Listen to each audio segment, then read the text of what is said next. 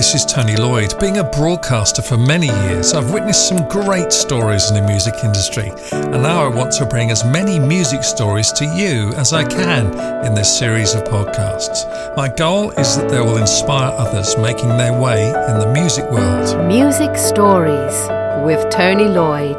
Santino LaSaint, welcome to Music Stories. How are you? Very well, thank you for having me. You're very welcome. You're talking to me from Brixton in South London, or should I say South London? Yeah, South London. And speaking as a North Londoner, I can identify with all the different dialects and stuff like that. Now, you've got a new track out called Whiskey and Wine, and we'll talk about that in a little minute. And you wrote it in the south of France. I want to ask you about that as well, because that's where I live. And so on. But I want to talk about your history, first of all, and how it all started in the music business for you. You know, how old were you? Did you sort of learn the piano when you were 2 and stuff like that? Kind of, actually. Yeah. Kind of something like that. I guess that's every, musician's origin story, really, learning the piano at early ages. But my kind of first introduction into music generally was through my dad, who is a music producer. And a multi-instrumentalist, plays trumpet, saxophone, guitar, sings, all of those things. Wow. And I had always been around him making music in a group. He was in a hip-hop group in Brixton. And from as early as I can remember, I was singing. We had a CD that we used to listen to in the car on the way to my grandma's that had loads of old R&B and soul classics. And I know the whole CD, even the scratches, where it stops, where it restarts, and I still sing it with him to this day. So that was kind of my early. And who were your influences, apart from your father, obviously? Who are your other influences musically? I find it so hard to pinpoint a handful of influences because I know there were so many influences from early soul stuff, jazz stuff, even rock and metal stuff. I would say that the first artist I were really drawn to and really kind of took a grab on was probably Amy Winehouse and Nirvana, Jimi Hendrix, and probably, like, funnily enough, the Slipknots and the Bullet for My Valentine world of people, guitar-wise. All right. Oh, I was going to say, do you play the guitar like Hendrix? I try to. Yeah. As many people do, but I wouldn't say exactly like him. Okay, well, that's a good guy to copy, obviously. Very true. Yeah. Very true. Can you play it behind your back like he did sometimes? I can actually. Can you? Yeah, not amazingly, but I can definitely do it. That's awesome. That is awesome. I was joking, and it's true. That's awesome. No, me and my friends, two of my friends are really, really good guitarists, and we were drunk one time and basically bet each other that we couldn't do that. So we spent an hour trying to do that, and now we can. That's fantastic. How would you describe your music then, somebody listening to this? I would attempt to describe my music as R&B with soft rock influences, a lot of distorted guitars, big reverbs, and telling stories about the darker and unrequited sides of love. That's generally what I would try and say. Ooh. And most musicians I speak to compose music based on life experiences. So does that mean you've had a dark love experience?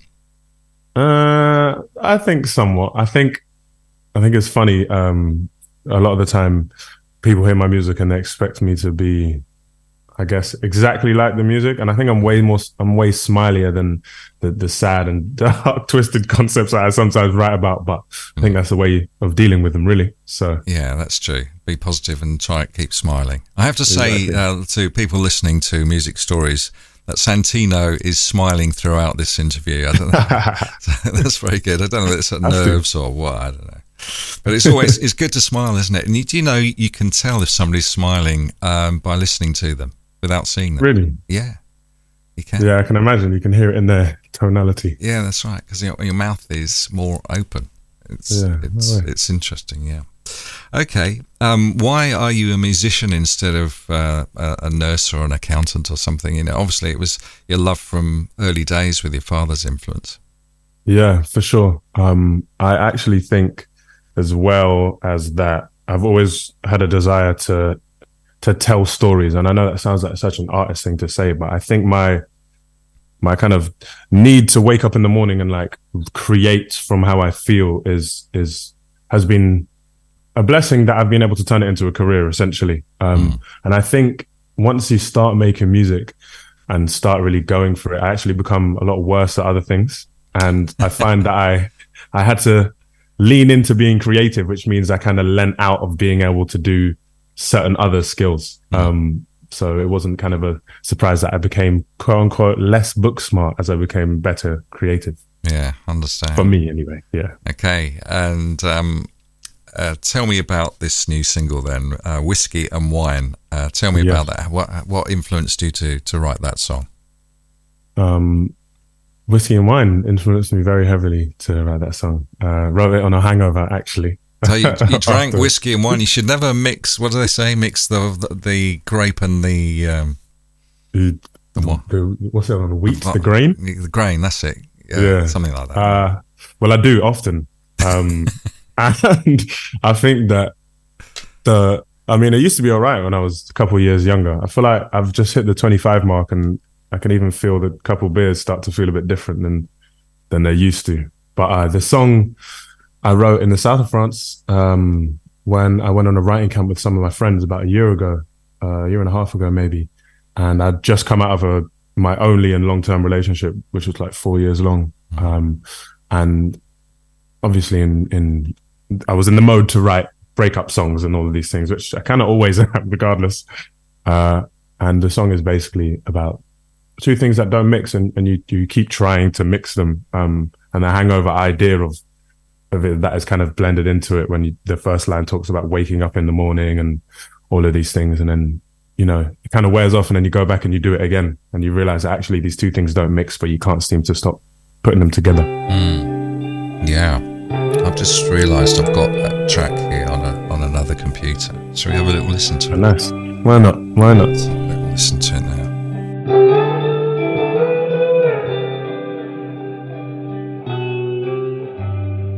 Woke up in August, too scared to make my bed. It's like I can only sleep by the shape you left. And every time the phone rings, I hope to God it's you. Tell me about your writing camp in France. What goes on at one of those? Is that an alcoholic thing? Somewhat. I guess we're all British, so we like to drink probably a bit more than we do, than everyone else does. Actually, maybe Europeans too. But really, it's a bunch of my friends who are all really talented and make music with other people in the industry, and we just go away and write songs all day and go for walks. I've done one before during lockdown in Kent. We were lucky enough to manage to go to like a house for like 2 weeks and lock ourselves in there. And really a lot of we have a lot of fun. Sometimes it's actually hard to be able to write serious songs because you've just got a bunch of boys in their mid-20s just in a house having fun, but we always seem to come out with a lot of material. I think one of the last times I went for 12 days and we had 15 songs. Oh wow, that's pretty good going. Yeah, that's sort of an album, Yeah, we did make a whole album. That's fantastic. And tell me about touring, because I know you do some tours or two, don't you? Yeah. I went on tour twice last year.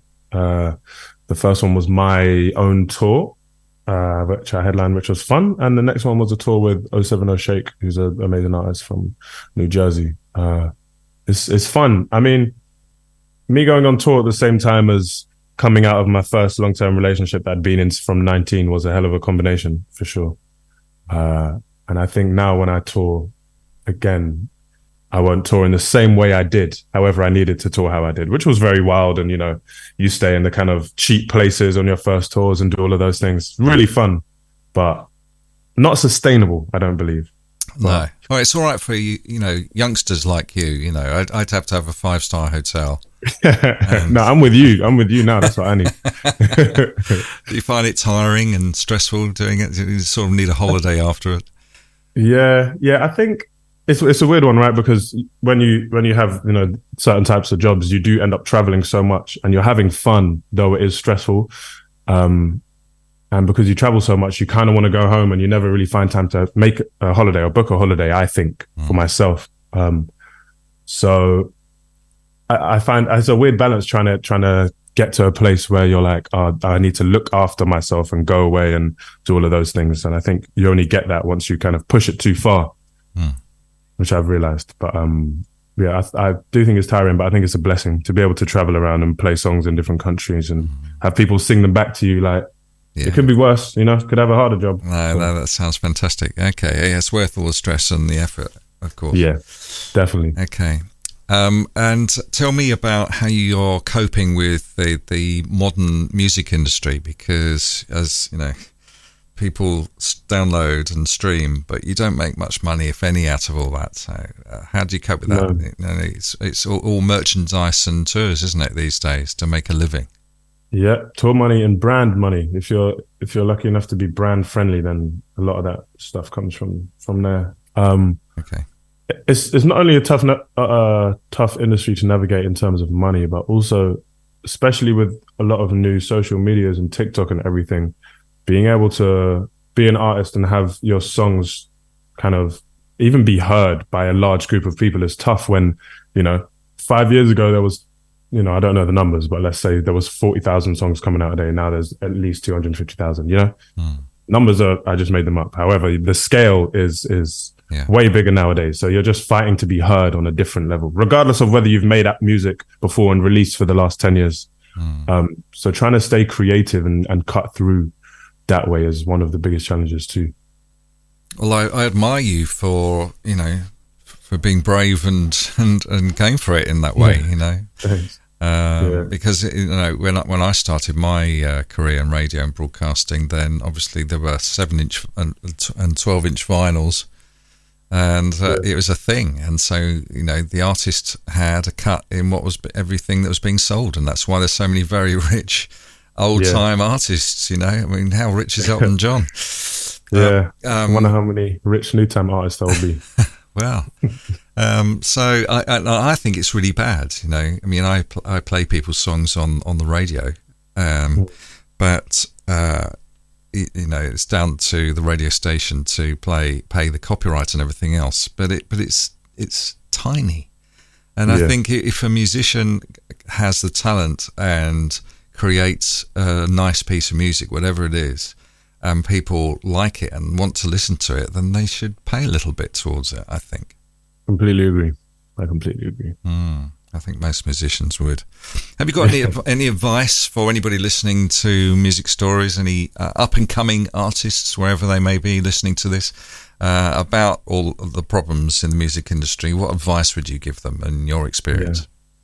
There are, I guess, a couple of things I always like to say. And the first one is always remember to be free in your creative expression. I think it's very easy to get bogged down in what other people are doing and look at what's being successful. But I think you have to remember that the reason you are being a creative person is because you have a desire to tell a story, and tell that story in any way you want to do it. Don't tell it in a way that you think makes money or a way that you think other people will like, because at the end of the day, that's not being creative is about having a purpose, and it's not your purpose to make other people happy. It's to tell a story, and if people buy into it, people buy into it. Sure. So maybe be influenced by people, but don't copy them. Yeah. And I just think you have to create without looking around. Like you have to harness the thing you have inside of you and turn that into a power in itself before you start looking elsewhere. That's good advice.